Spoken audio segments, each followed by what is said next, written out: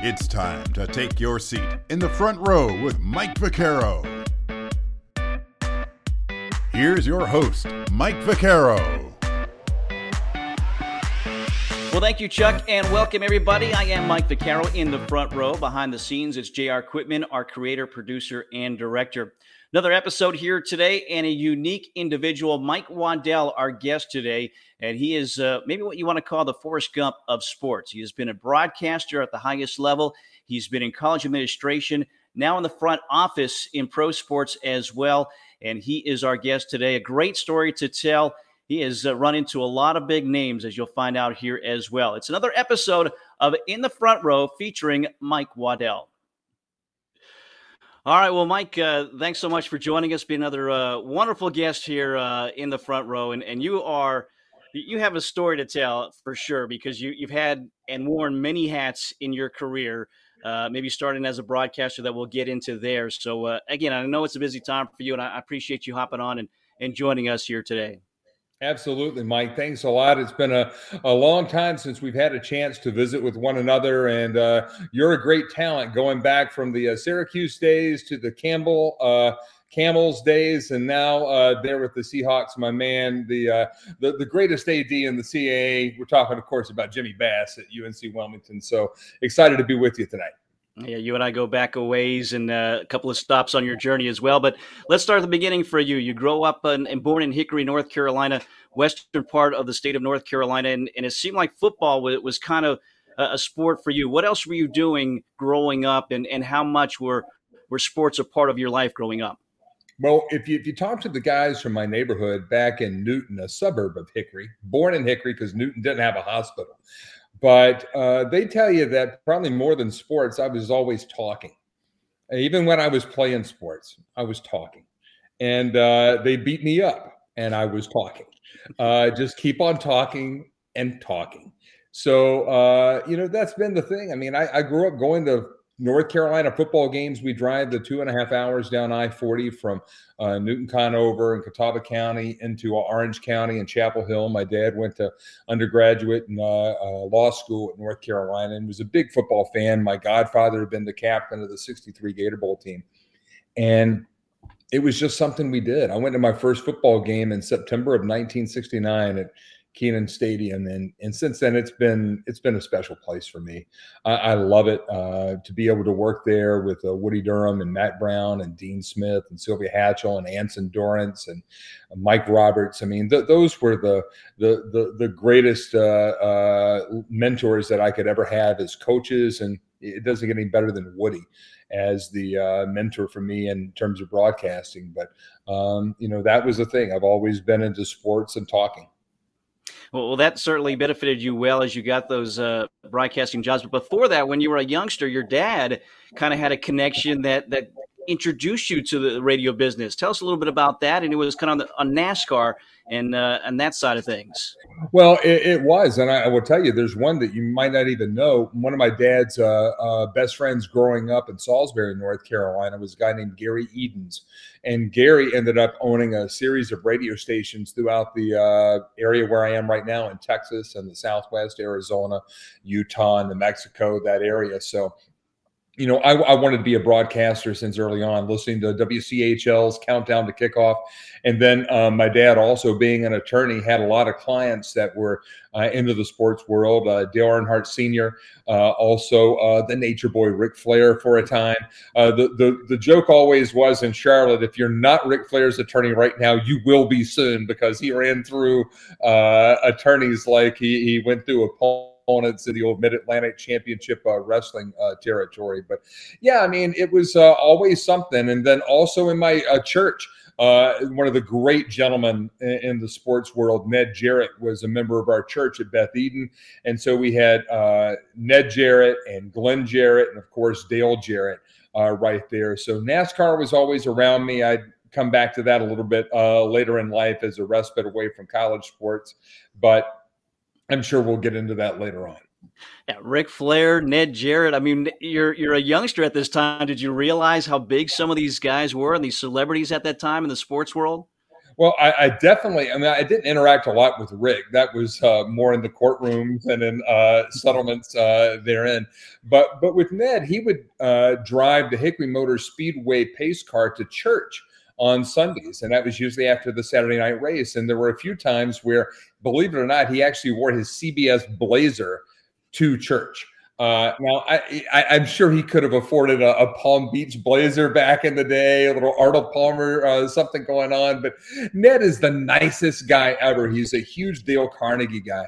And I don't know if anyone has anything negative to say about Ned Jarrett. And for somebody that's been around NASCAR and broadcasting, to not have anybody have anything negative to say about you, he's done something pretty miraculous. But he's a very giving man, and I had a chance to visit with him a few years ago at the Darlington race when he and Ken Squire were in the booth with NBC for that Labor Day spectacular. And Ned's not doing that anymore. He's a little on in life, but he still lives on the 8th green at Catawba Country Club there in Newton, North Carolina, and just a pure gentleman.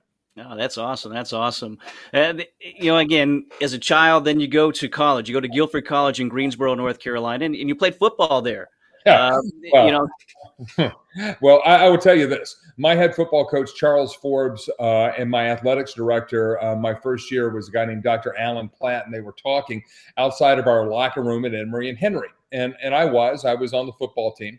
I'll say that. And Alan Platt was a first-year AD, and he looked at Coach Forbes and said, hey, Charlie, what's the difference between NAIA, which we were my freshman year in 1988, and Division III, where we were transitioning to for what would have been my sophomore year in 1989? And he said, well, Dr. Platt, the difference is, look at Andre Brody over there. That's an NAIA athlete. Look at Waddell over there. That's a Division III athlete. And Andre is now going by the name of Sir Brody. He's an actor. He's been in, lots of TV things and movies. He's a real Tyler Perry guy. I've been in a lot of Tyler's films, but I'm not much of an athlete. I wish social media had been around and name, image, and likeness in the days that I was playing, because I would have made a killing. I would have been doing podcasts. I would have been doing my Twitter feed. My Instagram feed would have been electric. My TikTok's spectacular. But I would have turned pro after my sophomore year, but they didn't have the ability to turn pro back then. I just did not play my third year, and then I ended up graduating early. But it was a great time. I was a punter. I was a wide receiver. I was a tight end, and basically, I enjoyed Halloween for 2 years on the football field because I dressed up like a football player. I am the worst athlete in 2 sanctioning bodies, and that's hard. For all the people who have been NAIA or Division III athletes, I am by far the worst athlete ever. Well, but that served you well, because then you went to broadcasting, and the knowledge that you had, I'm sure, from playing football helped you. So you go to Carolina, and you were the voice of women's basketball. How did you kind of crack into there? How did you get that job with the Tar Heels? And as you mentioned, Woody Durham, Mick Mixon, and those other guys that are legends as broadcasters, and I'm sure great mentors for you. They were. And, every time I see Mick now, the last time I saw Mick was at Woody's funeral a couple of years ago. But every time I see Mick, I apologize to him because I had to be a heck of a handful to deal with back in that day. I can talk from my diaphragm now. And I don't sound like I'm Squeaky the Clown like I did back then. That's the nickname that Woody gave me from time to time if I got excited during a broadcast. But it's actually a fun story. I had gone to Delta State University as a graduate student after graduating in 3 years from Guilford. My wife, her college roommate, who was from Charlotte. My wife's from Boston, Massachusetts, or a suburb on the South Shore named Abington. But we had all 3 signed on to go to Delta State in Cleveland, Mississippi, in the middle of the Delta. Okay. That is a book in itself, the 6 weeks I spent in Mississippi. But let's just say that Cleveland, Mississippi is not the most enlightened place on the planet. Only in 2017 did they decide to integrate schools. And it didn't really set well with Heidi's roommate because she left after 24 hours. She literally, took off like a bat out of hell, man. She was ready to go back to North Carolina. And after a few weeks there, it was around July 4th that Heidi and I went back to North Carolina for the weekend. And I called Mick. I've interviewed for a job at the Tar Heel Sports Network before taking the job at Delta, and they didn't make a decision. So I went ahead and went to Delta State.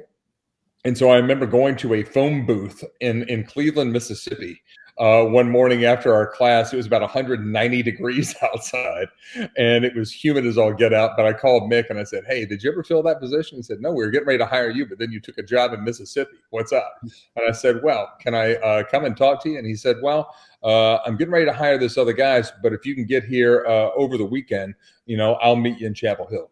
So I went down, met Mick, got the job, drove back in a Ryder truck with my fiance at the time, and literally packed up the house, drove back to the field house at Delta State and said, "We're going." I won't get into there was a lot more to it than that, but it's just tough to imagine what it was like to be in Delta, Mississippi, and in between Greenville and Green Ton or something like that. It was two towns with green on the front of it, but it was just culturally not for us. And I had a chance to go work at Carolina, and as a lifelong Tar Heel fan, still to this day, I live and die with those guys. And had a chance to work with the people I did. I did Chapel Hill High School football. I did Carolina football countdown to kickoff with a guy named Kyle Cadell. And Robert Boyd, whose dad, Ty, was a broadcaster in Charlotte and a broadcasting legend. So that was fun. Had a chance to do Carolina women's basketball play-by-play, men's basketball. I was the producer of the Dean Smith and Matt Brown radio shows with the Tar Heel Sports Network. Did some pregame and stuff, and it was just great. I mean, it was the greatest job ever. Play-by-play, middle innings with Mick Mixon on Carolina baseball. Are you kidding me? I mean, Mick Mixon is a legend. I hope you have a chance to have him on, because he's making his last curtain call this year with the voice of the Panthers after 17 years. It's hard to believe. But Mick's a talent. And he also completely broke me down and then slowly built me back up. And it was a pure joy to be a part of a men's basketball national championship in 1993 as a broadcaster, 3 consecutive years as the voice of women's soccer with Mia Hamm and Tisha Venturini, and just so many great players there. And then to be in my final year, the real time that I spent there was with women's basketball, and what I consider to be the greatest women's basketball coach of all time, and Sylvia Hatchell. She won an NAIA title. She won a Division II title. She won a Division I title. I mean, she is an incredible human being. And met my best friend, Andrew Calder, who was the associate head coach there for 30 years with Sylvia. And just so many people there. I mean, just a gift. And then in our last year, we won the national championship. So I was there for the rise and the build up with Charlotte Smith out on the left. Good. Just like Jordan out on the left, good. And we won the championship. But then it was off to Virginia, and the broadcasting travels continued. Yeah, 1991 and 94 at Carolina, as you said. Charlotte Smith, now the head coach at Elon, which is in the league, UNCW in the CAA. Again, how do you top that? Everybody wants to have a game-winning call, but to have a game-winning call at in a championship, a national championship, that's got to be kind of the pinnacle for a broadcaster. You'll get me emotional because I love those players, those young women who are now more mature women. But Carolina meant a lot to me, not only because I grew up as a Carolina fan, but also because I had the opportunity to go back on the 10th anniversary and the 20th anniversary, and just a few years ago for the 25th anniversary of that championship team. And they invite me back every year. They treat me just like I'm a member of the team. I get all the, they put me up in the hotel. They treat me like Woody was with the men. I mean, there have been Bill Curry, Woody Durham, Mike Waddell, and Jones Angel are the 4 announcers that have called North Carolina basketball championship games, and I'm the only one that did it as a woman and with women's basketball. And I'll tell you this: this is a cool story, and this tells you about the kind of guy Woody was, because Woody was a tough guy to work for, because Woody Durham is, he's there, man. But In 1994, the Carolina men's basketball team lost out in the round of 32 for the first time in 16, 17 years. They didn't make the Sweet 16. Big deal. And that was coming off the year of winning the national championship over Michigan and New Orleans the year before. So we're sitting there, and I'm, with the women's basketball team. I did those games on WCHL. Truth be told, I paid for some of those games to be on the radio. When nobody really believed in women's basketball in 91, 92, 93, I did. And Sylvia Hatchell never forgot that. So there was a guy named Chris Bolton. I hope Chris doesn't feel like I'm picking on him when I reveal this, but Chris Bolton was the head of the Tar Heel Sports Network at the time, or Tar Heel Sports Marketing.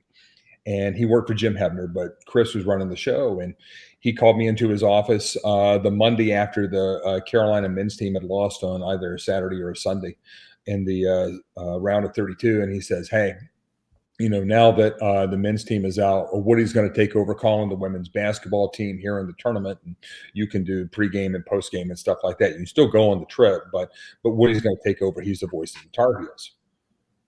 I was mad. Yeah. I mean, I'm telling you, I've been mad a few times in my life, but that might have been the most red hot, white hot, quasar-like mad I've ever been in my life. And I called Coach Hatchell. I said, Coach, Woody's going to start doing your games now. I'm not. And she always calls me Mikey. Okay, I'll be 85 years old. She'll be 110, and she'll be calling me Mikey.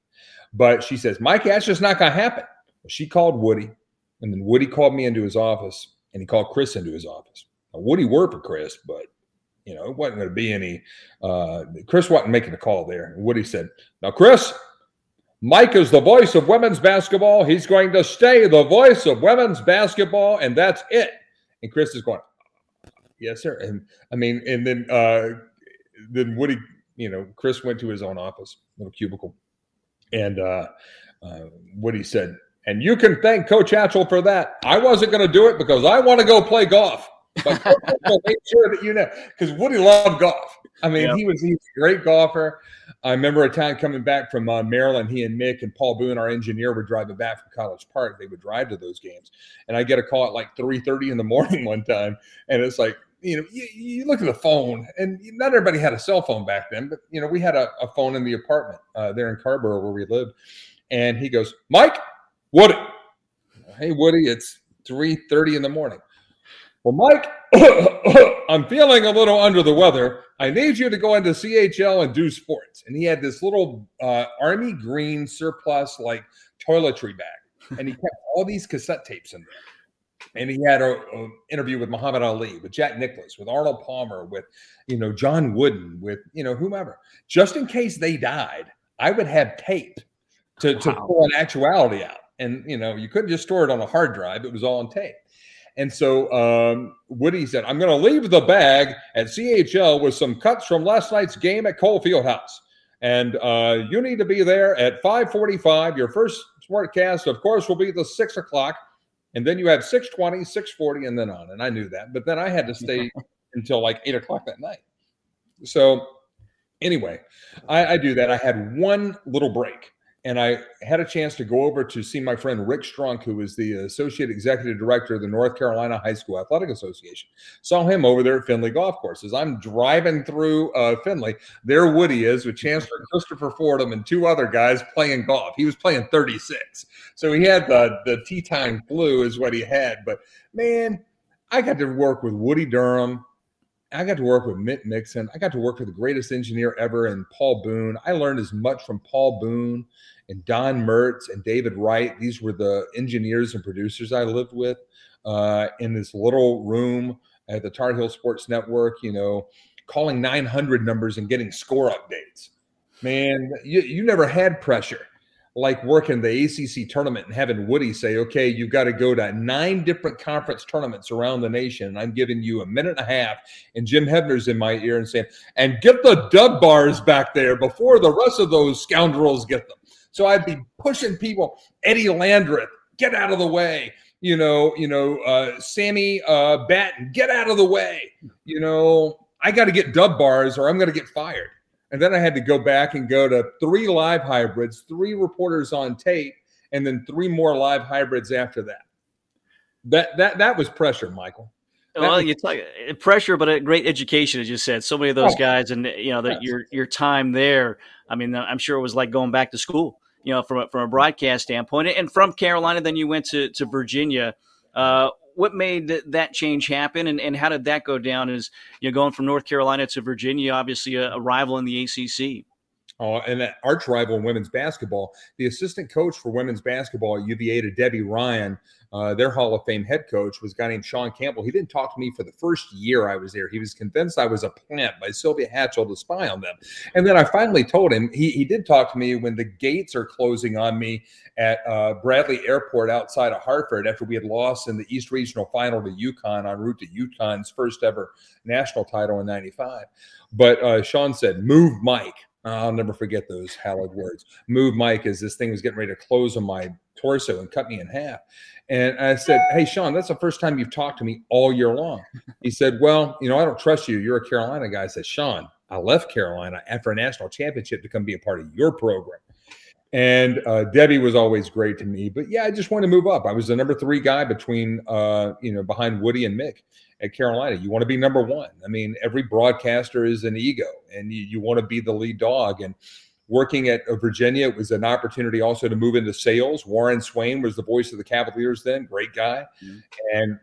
And WINA and Charlottesville Broadcasting, they had 3 radio stations, the flagship station of the UVA network. And it was a chance for me to take everything that we were doing at Carolina so well. And one guy I didn't mention, Larry Stone, was our morning guy and the producer of a lot of stuff there at Carolina. Later went on to the Titans network, but had a chance to go on and do that. And it was a beautiful opportunity, and worked with Warren for 2 years. He then goes off to Nebraska to replace Kent Pavelka as the voice of the Cornhuskers. I would mention that in 1994, I continued working with a great coach and a national championship as I worked with Bruce Arena doing UVA men's soccer. And, that's something you figure. 3 soccer titles, 91, 92, 93, men's basketball title in 93, women's basketball title in 94, and now a men's soccer title in 94. I'm thinking, man, you're just always going to win national championships. I'm not seeing a national championship since 1994, brother.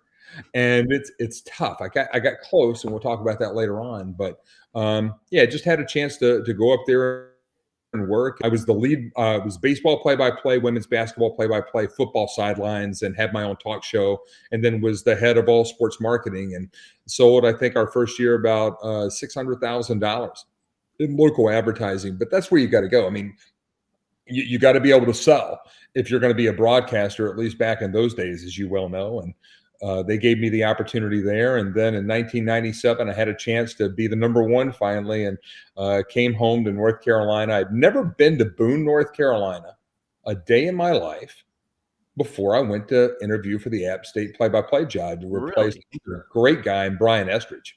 I mean, Brian's been here at TCU and DFW for, he left App State to go to Miami, Ohio, and then to TCU from there. But another great tradition of outstanding broadcasters: Don Munson, Charlie Harville, Mike Hogwood, myself. David Jackson has done a great job, and Adam Witten does an outstanding job now for Appalachian State. And I'd say this: out of all the places I've been, if I could go back to one place, it would be Appalachian State, because it's my favorite place to live.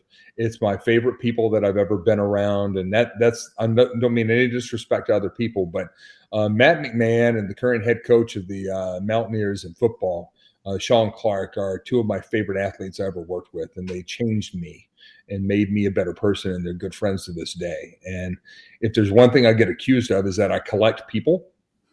I love people. I'll talk to a corpse. But the people I talk to, I've never been as proud. I'll cry.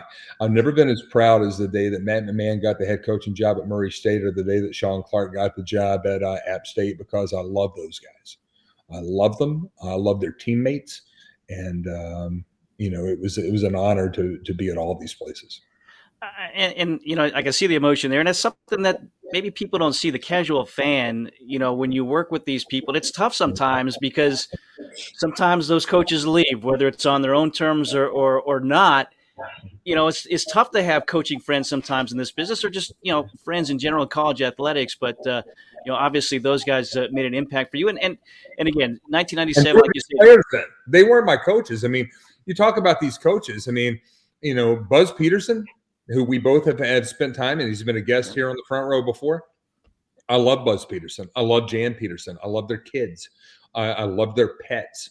I love playing golf with Buzz and his college roommate one time. That was weird.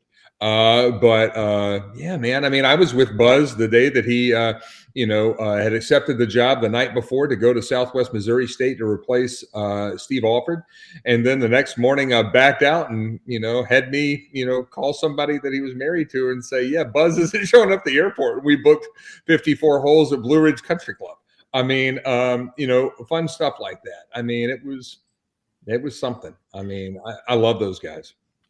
And for you, again, the chance to be the guy, to be that number one guy, what did that opportunity mean to you? Because, again, you were the broadcaster of, as you said, championship teams, but now you're the guy. You're the voice of the school. How big was that in your mind? Well, I hyperventilated. Our first football game was at Clemson, and Raymond Priester fumbles on the first play, and I go, and my son had been born. Now my son had been born on August 30th, and then the next Saturday, I'm off doing a game. And so I'd been kind of a week, man. You have your first kid born, and then you're off doing your first football game as the lead announcer for Appalachian State. And this is before the 3 titles. But again, a heck of a gentleman and Jerry Moore, Buzz Peterson. I mean, just the people I worked with there. Wow. Man, you just look back on it. I mean, there might not be another more blessed person in the history of time than me to work with these Titans. I mean, I was there when, Jerry Moore, I mean, I remember having a conversation one day in Coach Moore's office. It's, Billy Graham, Jerry Moore, and me. You kidding me? And, but was a part of, a Southern Conference championship in football there. Worked with great people. Daniel Jeremiah, another great one who's now on the NFL Network as an analyst, was our quarterback, one of our quarterbacks. Another quarterback, David Reeves. I later intersect with him, and he's our quarterback coach in the Alliance of American Football when I'm the president. Steve Spurrier's the head coach. Are you kidding me? I'm a kid from Dogwood Hills, but little Newton, North Carolina, rootin' tootin' Newton. But yeah, man, Appalachian State was great. Great people that I worked with there. And then from there, I had a chance right in the middle of the season. Now we're right in the middle of the season, Matt's senior season at Appalachian. And I get the call I had 2 jobs I could have taken, 2 different paths in my life. I got called by a guy I'd worked with at Virginia, Wood Seelig, who's now the AD at Old Dominion, but he had taken the AD job at Western Kentucky. And he asked me, do you want to come run the Western Kentucky Satellite Network and be the voice of the Hilltoppers? I said, man, I'm interviewing right now to be the voice of the Black Knights at West Point. And he said, well, the job's yours if you want it. Sometimes you say, what if? I think I'd probably still be a broadcaster if I'd have taken that job with Wood. But then I wouldn't have been able to do the things that I did for the next 21 years. And I did go to West Point, and then I was a victim of switcheroo. They hired me to be the director of marketing broadcasting at West Point. I'm the only guy selling sponsorships for Army athletics. And I'm also getting ready to set up this worldwide radio network. And then they said, well, instead of you being the play-by-play guy for football, we want you to be the sideline guy and the play-by-play guy for basketball. We're going to hire John Minko, one of the original 6 from WFAN in New York, to come over and be the voice of the Black Knights for football. I was mad for about a month. And then I met John Minko. What a great guy. And now John Minko was my friend. I mean, John Minko, this guy is a great guy. And I didn't have time to be the football voice at West Point because I was also running this worldwide radio network with over 100 stations and, Armed Forces Radio Network outlets. And we signed WABC. But that's where I really got the feeling that my calling was not to be a broadcaster as much, but I like being in charge. And signing that broadcast deal with WABC and taking Army football from a small station on the FM dial in the Hudson River Valley to WABC, 77 WABC, where, it was John Sterling and the Yankees and Rush Limbaugh and Sean Hannity and Curtis Sliwa and Ron Kuby in the morning. And I got to hang out with those guys. Not so much Rush. Rush had pretty much already moved down to Naples at that point, but I knew Sean Hannity before he was a household name, and pretty regular guy, and when he's not on the air. But John Sterling, I went to a Christmas party with John Sterling at Cipriani's in the Rainbow Room. Are you kidding me? I'm Mike Waddell from Newton, North Carolina. What am I doing here? That was great. But yeah, did that, and from then on, it was. I knew then though. My dad got sick, Mike. He had liver disease and end-stage liver disease and needed a transplant. So I was going to have to make a decision. I'm an only child, and my dad's an only child. So the only way my dad was going to live for me to give him part of my liver in June of 2001. So I gave him part of my liver, but I had to resign from West Point to do that. And that's when a friend of mine, again from UVA, had gotten the AD job at Akron and says, "Hey, Mike, why don't you come run my external side at Akron? You can work for me for 3 weeks and then leave to go do this surgery, and then you take your time coming back." And that guy was Mike Thomas. I've worked for him at Akron, at Cincinnati, and again at Illinois. Loyalty is something it plays on you. He saved me in 2001, and I'd like to think that when he was in trouble at the University of Illinois, he called me and wanted me to help him, and it was return that chip in 2014. And good times. Akron, great times. We built a football stadium there. We built up a basketball program with Keith Dambrot, who was LeBron's college coach. We hired a football coach in J.D. Brookhart that took Akron into a MAC championship in 2005 in our first ever bowl game. Got a chance to meet some great guys there too. Chase Blackburn and Dominic Hickson, who won Super Bowls with the New York Giants. Charlie Fry did his Heisman campaign. He's now the quarterback's coach for the Miami Dolphins, and Luke Getsy is the quarterback's coach for the Green Bay Packers, and he was our quarterback for that championship team. And just talk about the coaches that I worked with there. Joe Moorhead, who is the offensive coordinator now at Oregon, and a former head coach at Fordham, and also Mississippi State. Mississippi State. Don't even get me started on them. We won't talk about that. This will get X-rated pretty quick because I don't think too much about how he was treated there. But Joe Moorhead's a great guy and just great humans. Terrell Williams, defensive line coach for the Tennessee Titans. Just countless people. But great time there at Akron as an administrator, and then on to Cincinnati, where we had we built Cincinnati football. We had Mark D'Antonio. He leaves after 2006 to go to Michigan State, but then we hired Brian Kelly, and I got on that train. Wow! That Brian Kelly is a tour de force. Best coach probably to deal with ever as an external guy, because you didn't have to tell him anything. And then on the basketball side, we rebuilt it with Mick Cronin, who's now at UCLA. But just think about it. It sounds like I'm name dropping. I'm just telling you who I worked with. These guys were next level. And on the football side at Cincinnati, my favorite two brothers I ever worked with, Jason and Travis Kelce. Are you kidding me? Jason Kelce is an incredible human. Travis is a whack job. But you love Travis Kelce because just what he is. He's just a great athlete, and so many other people. But seeing that program finally take off, and watch what they're doing right now. They're number 3 in one poll. We finished number 3, and we were 12-0 in 2009. And we went to the Sugar Bowl and played Tebow in his last game. But that was fun. But, we're also coachless there. But it was fun there. And then on to Towson as the AD in 2010 to 13. And, that's where you and I reconnected again. And what was that like? You made the transition from broadcasting to administration in college athletics, and you were starting to do that at Army. And now, almost like that App State job where you're the guy, you get the opportunity on the administrative side at Towson to be the guy, to be an athletic director. Mm-hmm. What was the upside of that? What were the challenges of that? Because, again, college athletics are tough, mid-major level. It's trying to find that money to get things done. Was it an easy transition to be that guy? I'm like every other media guy. I think I know everything in the world, so why can't I run the whole damn department? That's literally it. I would look around and I'd say, man, this is not that tough. And in a lot of ways, it's not. A lot of ways, it's common sense. But there also is an innate sense of fairness that you have to adjudicate whenever you're an athletics administrator on the intercollegiate athletics level. Towson University was called by a lot of folks the worst Division I athletics director job in the nation. So my wife, who's in the other room, will tell you that I'm the type of guy, I like to build things. I like to start things up. I like to resuscitate things that need that CPR, that, occupational CPR. That's what gets me going every day. If the trains are running on time, I am not an air traffic controller, man. I will go. I will lose interest. And that's what Towson was. I mean, Towson basketball at that point was coached by Pat Kennedy, a legend. Iona, Florida State, later on at DePaul, then Montana, and then he went to Towson. And I got him on his 7th year of a 7-year run where he never had a winning season.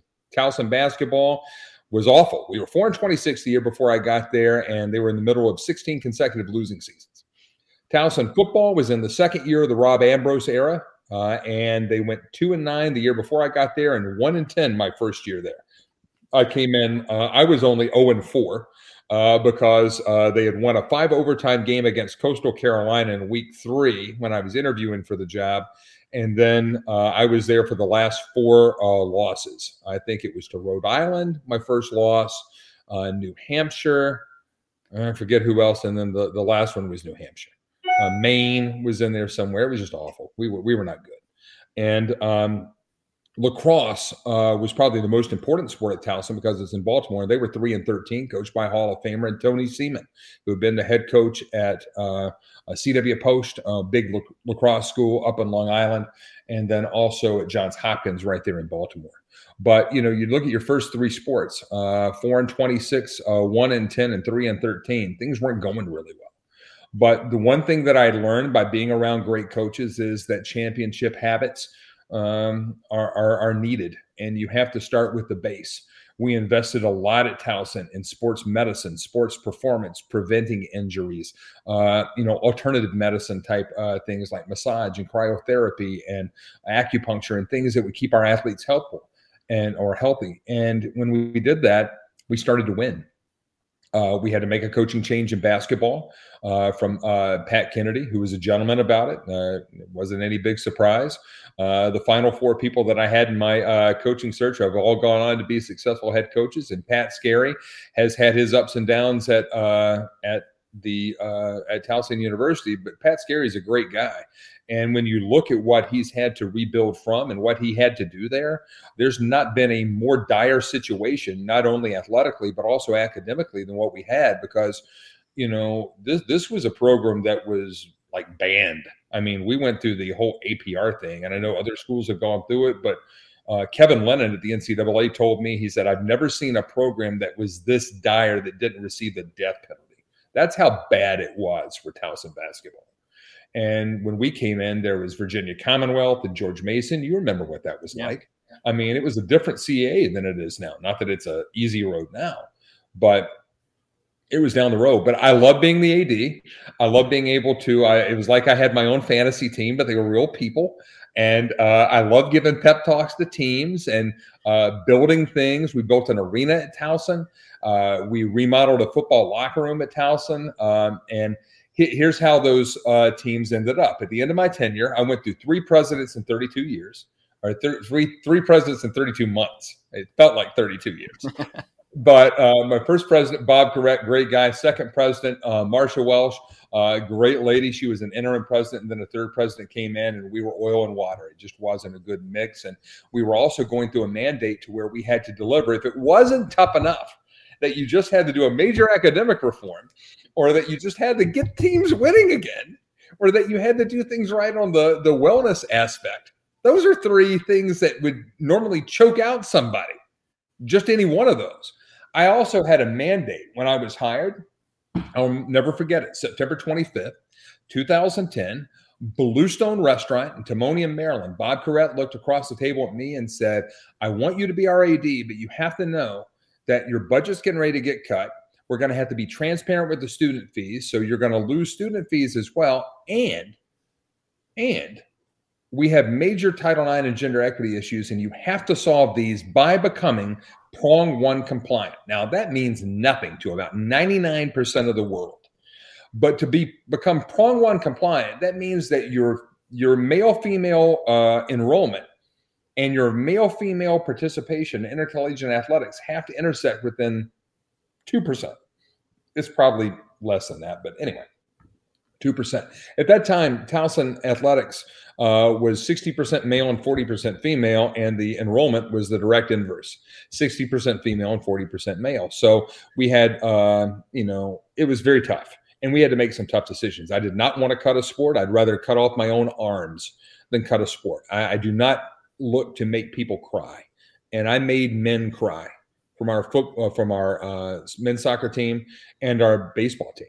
It was the most abhorrent thing I've ever been a part of. I didn't enjoy any of it. And even though I was going through presidential transitions as a part of this, and I was told by one CAAD, hey, man, that president's gone. You don't have to do that now. Just do your time, and you'll go on to being a Power 5 AD. And I think I was on the trend. I was on the pathway to doing that. But I made a commitment. And I was told that I needed to do something, and the chancellor of the system, Brett Kerwin, expected me to keep that promise. And so we maintained that road, and it was not happy. I've had death threats. I've had my car vandalized. I had my kids picked on in their schools by alumni of Towson University's programs that were going to be affected by cuts. I was called home from the Final Four because of a major family emergency caused by some of that harassment. And, it's nothing like driving into work every day from 30 miles away or 30 minutes away and having broadcast talent on Baltimore radio calling you names, calling you out. And I'll never forget that, because I had been a part of the broadcast fraternity, and to be able to feel what I felt was not fun. But still, did I bend? No. I'm proud of the fact that we stayed the course and we delivered a prong 1 compliant athletics department, that our 4-26 basketball team 3 years later was 18-13, the biggest 1-18. We also went through a long losing streak, which, UNC Wilmington and Buzz happened to help us out with that day in Towson, Maryland. But we went from 4 wins to 1 win to 18 wins. 1-18, the greatest turnaround in the history of men's college basketball at the NCAA Division I level. And that was a coach that I hired. Okay, I hired the coach. Okay, it's not that tough. You find an assistant. You find a head coach that will recruit like an assistant, put good people around them, and recruit good people and have character. That's how you win. Okay, in football, we went from 1-10 to playing for a national championship in 2013. Okay, a national championship and 2 CAA championships in year 2 and year 3. Okay, and then lacrosse, we went from 3-13 to winning a championship with a coach that I hired, and Sean Nadlin, Captain America, one of the greatest humans I'll ever be around. If my son could grow up to be like a Matt McMahon or a Sean Clark or a Sean Nadlin, I'd be very proud, and I'm very proud of my son. I think he has qualities of all 3 of those great humans. But I'm very proud of my time at Towson. But at the end of that 3rd year, I was miserable. We had won 7 championships my last year there in the CAA. Towson hadn't won 7 championships in the previous 7 years combined. But very proud of the coaches we hired there, especially Don Metal, who is now the head coach of the Towson volleyball team that is a juggernaut in the CAA. Pat's still there, and Rob's still there. Even though I didn't hire him, I'd like to think that we had a good time together there. And it was hard to walk away, but it was time. That president deserved to have an AD that was going to meet her mindset. When I was told, I got 2 contract extensions my last 14 months there. But when you walk away from a 5-year contract extension at the CAA as an AD, you're miserable. And I was miserable there. I was not happy. I love the athletes, I love the coaches, but I did not enjoy the landscape there any longer. And I had a chance to go to Arkansas and mesh my broadcast love and my administration love with Jeff Long, who I consider to be a dear friend of this day, probably my best friend, along with Bill McGillis at San Diego, of any ADs in America. I think a lot of those guys. And Jeff, like myself, had been a FCS AD and then wanted to get back on the track and had gone to a Power 5 school to rehab. He rehabbed after Eastern Kentucky being the AD, and he went to Oklahoma and worked for Joe Castiglione. And Jeff and I bonded. And I went there, got a chance to launch the SEC network and build out an $8 million broadcast center to give me money to spend after being in the CAA. Wow, that was fun. I didn't have to go out and fundraise to, get donuts for the kids on, a trip. But yeah, man, the SEC, I'll tell you this. I'm an ACC guy. ACC, man, it just means more. It's something else, man. And wow. We could talk about that for days. Just the SEC culture and what I experienced there with Mike Anderson in basketball and Brett Bielema in his first year at Arkansas and being around Jeff and just, wow, brother. Arkansas, man. Woo pig. Like you said, SEC is a different animal when you look at college athletics. And brother. Time spent there, time at Illinois, and then you gravitate away from college athletics, and you go maybe back to your roots, I guess, in essence, with NASCAR in the Richmond Raceway. Well, I want to go back to that because I did leave Arkansas after 1 year, but it's because Mike Thomas was at Illinois now. He was in, I don't know, his third or fourth year as the AD there, and he called me and said, "Hey, I need you to come up here." And Mike had saved me early on. I want to thank Mike because if it wasn't for Mike Thomas, I wouldn't have been able to save my dad and keep my career. And believe me, I was going to save my dad. I wouldn't have been able to keep my career if it wasn't for Mike Thomas, and I owe him that. And I'll never be able to repay that. But when I heard we were together at the NACDA convention in Orlando, and he was telling me some of the things he was going through, and I had lost my mom and my dad in 2012 on the eve of my first CAA basketball tournament with Pat. So I wasn't able to go to that. But then I lost my mom a year later, about 10 days into my time at Arkansas. And it was not a good time, man. I'm an only child. To lose both my parents inside of a year and a half was just really rough. And that first year at Arkansas was really rough. We went through 9 consecutive losses in football and not a very good basketball season. And Mike's like an older brother. And when we got a chance to sit down and be together there at the NACDA convention, man, it just felt like home. And then he said he needed me, and that felt good. And and I left, and I don't regret. I guess I do regret. I do. Well, obviously, I regret it because he got fired about 15 months later. But we built a house in Illinois. I really thought I was going to Illinois State for a long time, but my experience at Illinois was different in that the culture was just so different than anything. And again, going from the SEC to the Big Ten was like going from the color version of the Wizard of Oz to the black and white. It was going in reverse. And just ESPN, the SEC network, to Fox at that point, and the Big Ten network, very different model. One was all free to people with the streaming. One was a charge model. It just felt like I was going backwards, and it just wasn't good. And then when Mike got fired in November of 2015, I said, man, I don't know if I really want to be here anymore, because I only went there to be with Mike. I only went there to be with Mike, and had no real affinity to live in Illinois and to be around that, and nice people, a lot of great folks I met there, but it just wasn't. The best thing we did there was we started a Mandarin Chinese broadcast of Illinois football, which when you're terrible at football and you had these guys, Bruce and Yekai were doing our games, man, it was funny. I mean, it's still on YouTube to this day. If you Google Illinois Mandarin broadcast football, yeah, it'll come up. And they made 3rd down and 2 sound like it was the game-winning play in the Super Bowl. But I did. I left there in the spring to become a vice president with NASCAR at Richmond Raceway, and I was bored out of my mind because we only had 2 race weekends a year, and I didn't know what to do with free time. You know what it's like. I mean, you're working all the time in college athletics. I had 217 events my last year at the University of Illinois, and now I have 2. And I had free time all of a sudden. I could go to games. I remember going to a Carolina Duke game at Wallace Wade Stadium and leaving at the beginning of the 3rd quarter because I was just titanically bored. And I had a free pass. I mean, I could go anywhere I wanted. My college roommate and my brother, for lack of a better term, is Art Chase, who's a senior associate AD at Duke, and he hooked me up, and I was staying with him. I texted him. I said, "Yeah, I'm going back to the house." He said, what do you mean you're going back to the house? I don't care who wins this game. I didn't want to watch anymore. I mean, I was just burnt out. And, that was 28 years of college athletics, Mike. We've talked about it here for, darn near almost an hour, but 28 years of that, I needed a break, but I enjoyed NASCAR.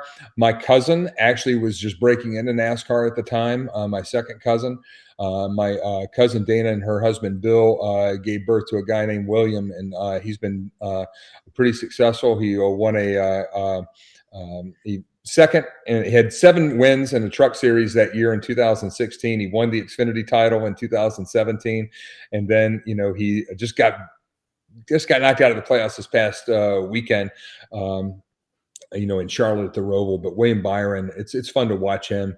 We're not excessively close. I'm closer to his mom than I am with him, obviously. I mean, he's a lot younger than I am, but I take a lot of pride in watching him. And, that was fun to be around and to watch him make his transition to Cup. We did some things with Dale Jr., and we talked about our dads and, how they had worked together and things like that. He came in for my last victory tour. The NASCAR, the tracks get one driver to come in, and we had drafted Dale Jr., and I was all excited and had him come to Redskins training camp and all that. But it was fun, but it was time after 2 years of doing that. We flipped that. We got it back on track after 17 years of going backwards in attendance. We got Richmond Raceway back on track after the spring race in 2018, and then had a chance to go be the president of a pro football team. Yeah. Forrest Gump, man. Forrest Gump. You are. You are. And we got to talk about that. I hope we have time to talk about the AAF, because yes, we definitely do. The Orlando Apollos, again, Alliance of American Football, as you mentioned.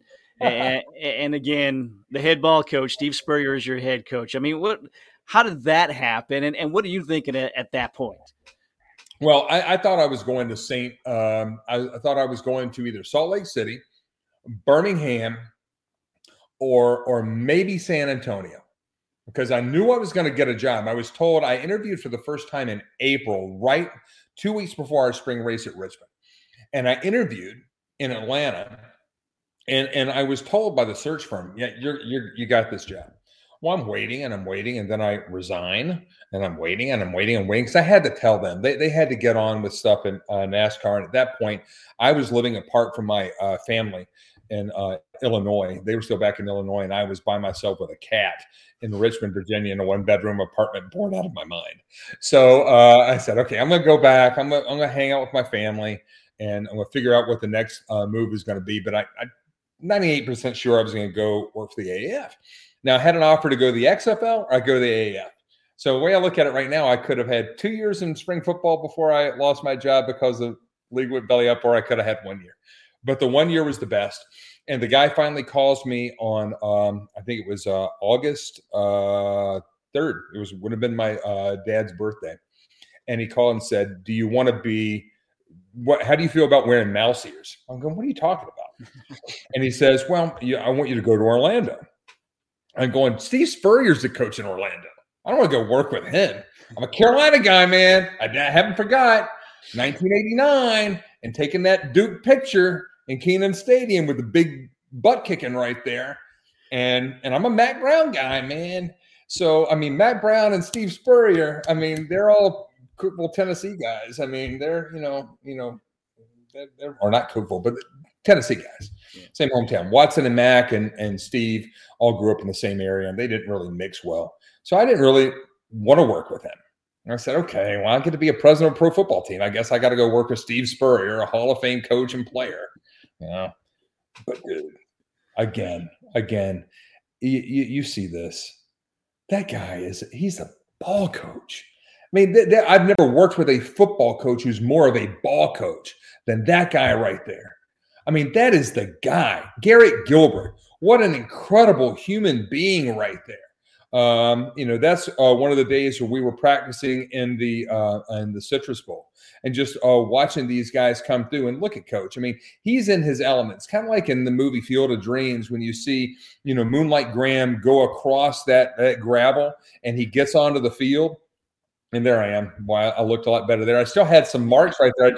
I had some pneumonia, and I had the suction cups from an acupuncture. See right there? I have a big birthmark on my thing. And could that lapel pin be any bigger? We misordered those. But man, just great people. And again, but when Coach Spurrier walks onto the field, he comes alive, and he loves to coach.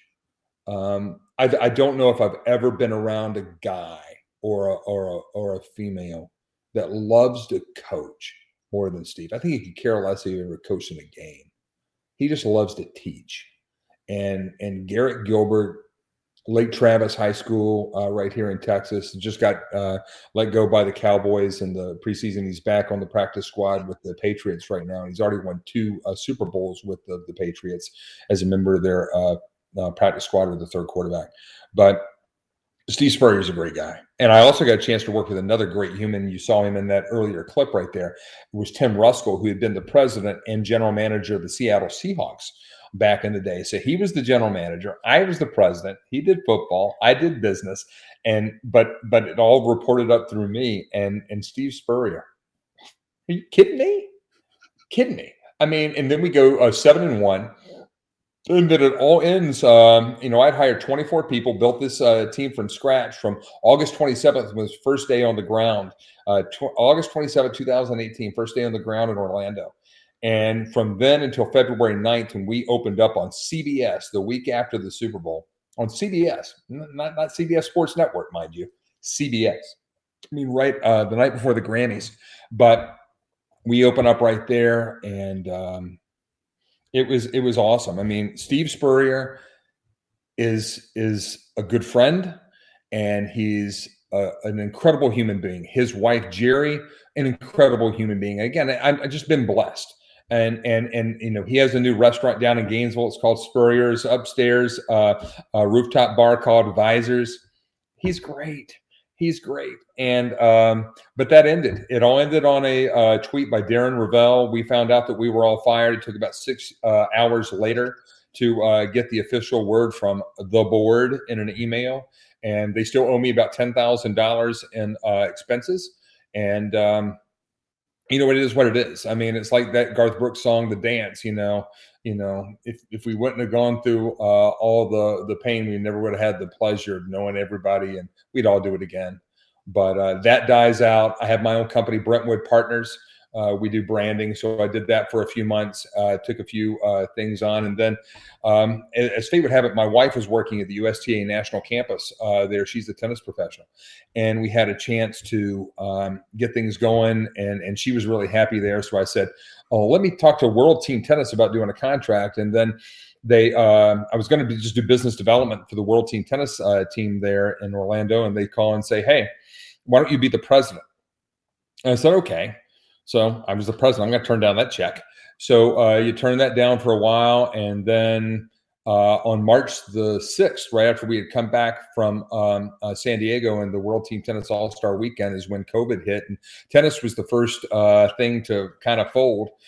So World Team Tennis went from having teams all around to being centralized at a one location. They didn't need people like me to run teams in Orlando or New York or Chicago or DC or wherever they were. So I was out of work. I was driving cross country from my son, who was working at the time for the New Orleans Saints and Pelicans. He was moving to Clemson. So I was driving a truck, and as I was crossing into Mississippi, here it all comes full circle now. Mississippi, it's bad. They're great people, Mississippi. It's a cool place. But just crossed into Mississippi, and I get a call from Carlos Silva, who is the CEO of World Team Tennis, saying, I have to trim the payroll, and unfortunately you're out. I said, well, it was a great 92 days. So, we do that. And then 2 weeks later, I land as the president and governor of the Allen Americans of the ECHL. 30 years before, I was working with the Greensboro Monarchs when I was a senior, or last year, my third year, final year at Guilford College. I was working with the ECHL team back then. And so 30 years apart, I come back to the ECHL. But now it doesn't mean East Coast Hockey League. It just means ECHL. Means nothing. But they call it the Coast in hockey parlance, and we're the AA affiliate of the Seattle Kraken. We just signed that deal, and I'm having a ball. I have great staff here.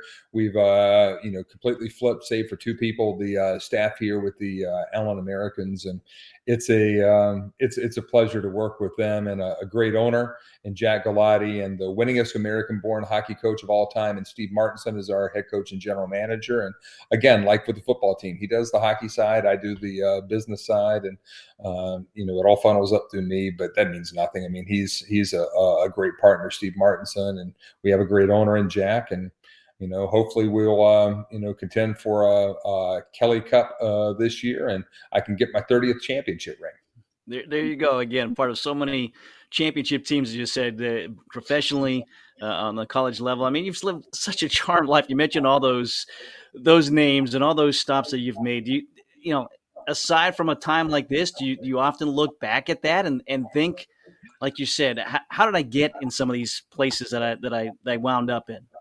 It's crazy. I mean, there's certain moments that I'll think back on, and they might not be the most memorable for other people, but I'll think back to moments, and there'll be times. I'm an emotional guy. You've seen me almost break down a few times during the course of our conversation, Mike. But I'll think about people I've worked with, athletes I've worked with, conversations I've had on planes with Tora Suber, who's our point guard, number 45 from Downingtown, Pennsylvania. I'll never forget that. Having a conversation with her on an Alaska Airlines flight coming back charter between Georgia Tech and Charlottesville, and some things she was going through, but she thought enough of me to share that with me and ask me advice. Being in the locker room after Army loses to Navy in an Army-Navy game. That is something I'll never get over. I mean, I respect Navy. I'll never root for them, ever. But losing that game was the most gut-wrenching thing that I've ever seen people go through, up until the point that they've sung their alma maters and they go back in the locker room, and then the two teams mix locker rooms and they come together because they're all one group as Americans. That meant so much, and it just floored me that these rivals. I can't imagine a Carolina Duke basketball game ending with everybody having a Shangri-La moment. But that's Army Navy. I mean, you can't say go Army without saying beat Navy. It's just inherently impossible. And to be a part of that is amazing. To be a part of that hoop five fraternity with Carolina women's basketball to this day. Almost 30 years, 27 years after that championship run, that means something.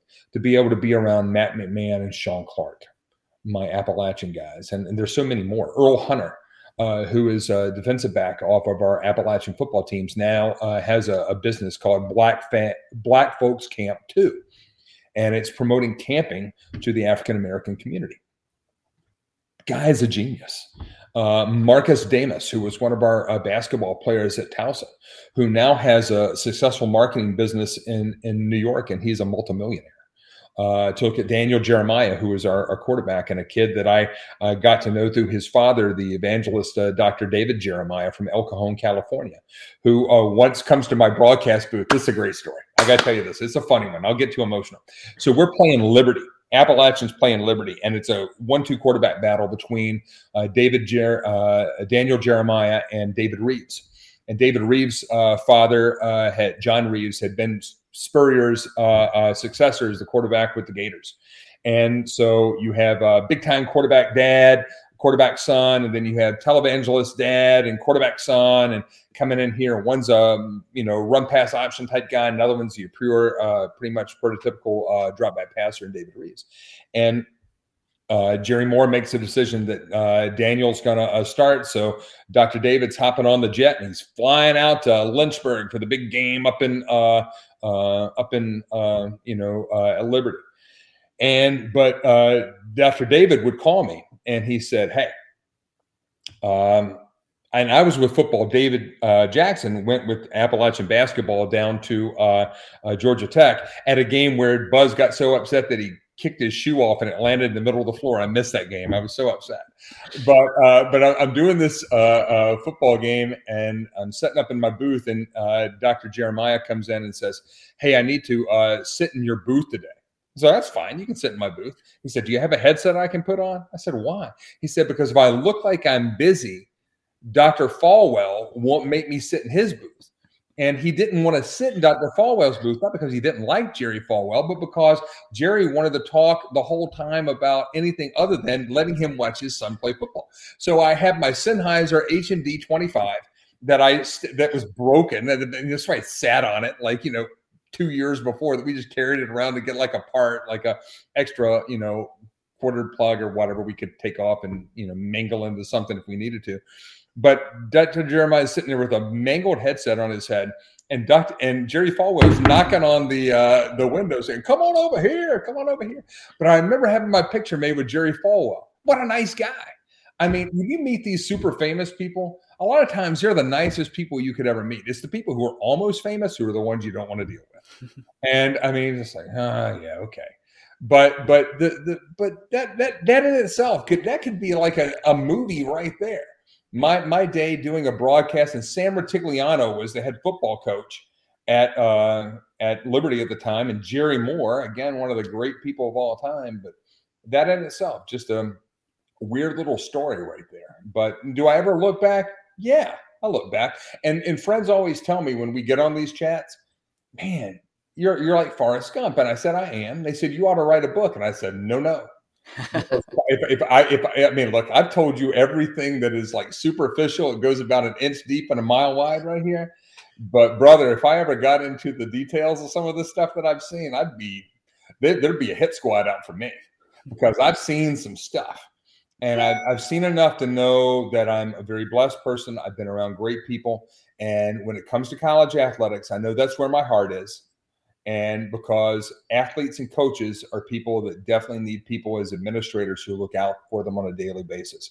And I do want to send a shout out to Jimmy Bass. Jimmy Bass and I started at Towson. He started at UNC Wilmington at the same time in the fall of 2010. We both had our first AD meetings together. To this day, Jimmy Bass and his wife, Sarah, are great friends to Heidi and I. And I love them to death. I love Jimmy's son, who now works for Martin Truex or Truex Racing. I mean, he's just great people. And the one thing that you can tell Jimmy is that anytime he wants to invite me down to Landfall, and I'll bring Big Pink, because Big Pink, I play with pink golf balls, because my cancer has touched my family on the women's side very hard.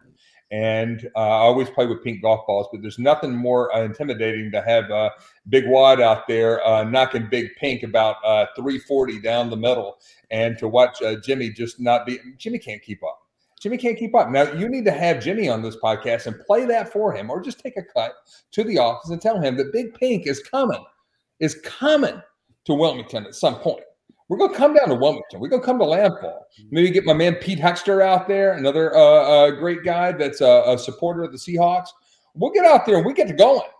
And I love it. But I've been very blessed. And Mike, thank you for having me on today. And JR, spinning the dials back there, because behind every pretty guy like Mike Vaccaro is a guy like JR out there who's making it happen behind the scenes. I've had David Modlin. I've had just so many great guys. David Modlin was my first engineer at Carolina. I called him a pack mule, but just great people. My engineers at Appalachian State, at Virginia, the abuse that those people took, amazing. And but I love them to death, and I'm an incredibly blessed person. And thank you for being my friend, Mike. And look forward to seeing you down the road real soon. Yeah, this has been great. I mean, again, I knew some of your story, but to hear all the people that, again, have touched your life, first of all, is incredible. And all the folks that, again, you still have those relationships with. Great stories. Again, we appreciate your time. Quickly, how can people follow you if on social media, or if they want to follow your hockey team, how can they do that? Well, we're the Allen Americans, AA affiliate of the Seattle Kraken. You can follow us at AllenAmericans.com. We don't come close to North Carolina because the ECHL has teams in Greenville, South Carolina, the Swamp Rabbits. I've gotten a few calls from their president, Todd Mackin from Spire Hockey here over the last hour. But you can also look, I don't tweet like I used to, and that's a good thing because I was probably the most reckless AD in the history of Twitter.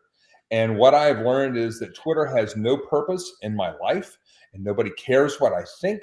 And I need to just keep it to myself. My wife has been telling me that for 29 years of marriage and 32 years of a relationship. And now I agree. I am not interesting and nobody cares. I like to put things together on Instagram and do little videos, and that's where I get my creative thing. In fact, this past weekend, I got a chance to go to the Red River Rivalry, doing some stuff for maybe one of our mutual friends, Trip Durham. I was doing some things for the ACC this past weekend and ESPN College Game Day around there. That's a fun little outlet, but just follow me at WADSport, WADSPORT on Twitter. And my Instagram is just the Mike Waddell. My son made that one. I'm kind of embarrassed by that, but we have fun. And if you're ever in the need for branding work or promotions, you can look at my company, Brentwood.Partners. If you would, if you could, please let me share about this. Now, my partner with Brentwood Partners right now is a guy named Keith Tribble, former AD at the University of Central Florida, chairman of the Orange Bowl. And we have a very unique path that we're trying to carve out. We are a consulting and branding company. Keith runs it right now. I'm obviously busy with the Allen Americans and have taken a step back.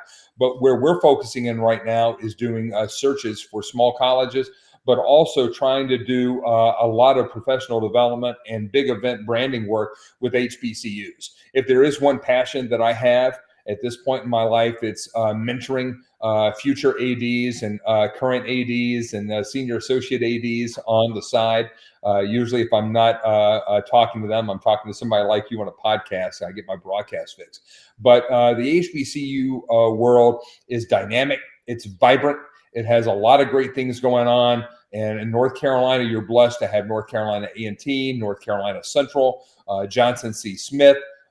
Limestone is in South Carolina, but Livingstone is there in Salisbury, North Carolina. I mean, Bennett College in Greensboro, historically Black women's college.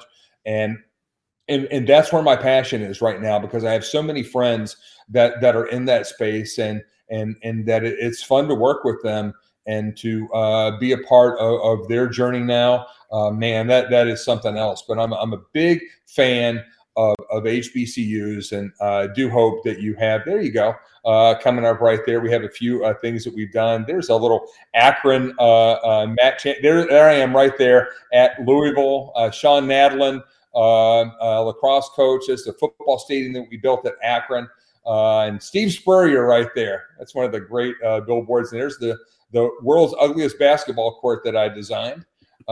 Richmond Raceway Esports, Go Illini, and the Chicago Skyline, and again, back to the Apollos. But we do a lot of fun things, and it's all about trying to make people feel fun when they go to an event, and that's what Brentwood Partners does. So Keith Tribble is a great friend, another former AD from Morehead State. Brian Hutchinson is in this deal with us. Melvin Hines, former football coach at the HBCU level, is part of our group. Jessica Rio. I mean, the lineup is very deep, and to even be associated with this company, I named it Brentwood Partners. Another funny story to kind of tie it all together. I grew up at 1527 Brentwood Drive, Newton, North Carolina, 28658. Man, the mean streets of Rootin' Tootin' Newton, man. We raised taters, maters, and hell. But when I was trying to come up with a name for this company, I wanted to name it Dogwood something. But Dogwood sounded like it was like a funeral home or a funeral supply company, like Dogwood Partners, you know, we'll sell you this and that. So I didn't want to do that. So I came up with Brentwood. And Brentwood's kind of fun. So one of my very good friends that I've met through the AAF is a guy who started Major League Baseball Advanced Media. His name's Den Mann, DINNMANN. Great guy. And that guy has 1,000 times more stories and a better life than I have, because his grandfather, Roy Hoffines, built the Astrodome and was the mayor of Houston, or the judge of Houston down there. if you will, kind of like being the mayor. So we get together out in California a few years ago, thinking about a project where Brentwood Partners could work with his Turn 2 equity partners. And I flew out to California, and I just had these cards made up with Brentwood Partners, and had a cool logo, which is like Beast Mode's logo, Marshawn Lynch. But anyway, we're sitting out there, and I'm talking to these people, and they're California people, like the heads of studios and stuff like that. And they said, "What's your company?" I said, "Brentwood Partners." And they go, "Oh, Brentwood Partners. Yeah, yes." Because Brentwood is like where UCLA is in LA. So it sounds a little bit more panache, but it's really like this little 20 house development in South Newton, North Carolina. Home of the Red Devils, baby. Woo! So there you go. Whatever helps. You're marketing yourself. You're showing that you're a good and true marketer. Well, we have fun. Exactly. This has been fun. I appreciate your time, and again, all the great stories and all the great folks. And yes, I think you should write that book someday. And but yes, be careful with some of the in-depth stories that you tell. But keep it superficial and fun, baby. People don't want to bad stuff, and you never do that. But again, thank you for having me on the front row. And I've always wanted to be on the front row. Never quite made it, but now I have, and JR is my friend too, so I'm excited about that. Well, my thanks to Mike for spending some time with us here, and again, telling his great story, just an extraordinary story, starting from broadcasting all the way to the front office where he is now in minor league hockey, and certainly some more chapters to come for him. My thanks also to our creator, producer, director, JR Quitman behind the scenes, and for you for watching and listening here once again today. We hope to see you another time with another episode coming up shortly in the front row with Mike Vaccaro. Have a great day, everybody.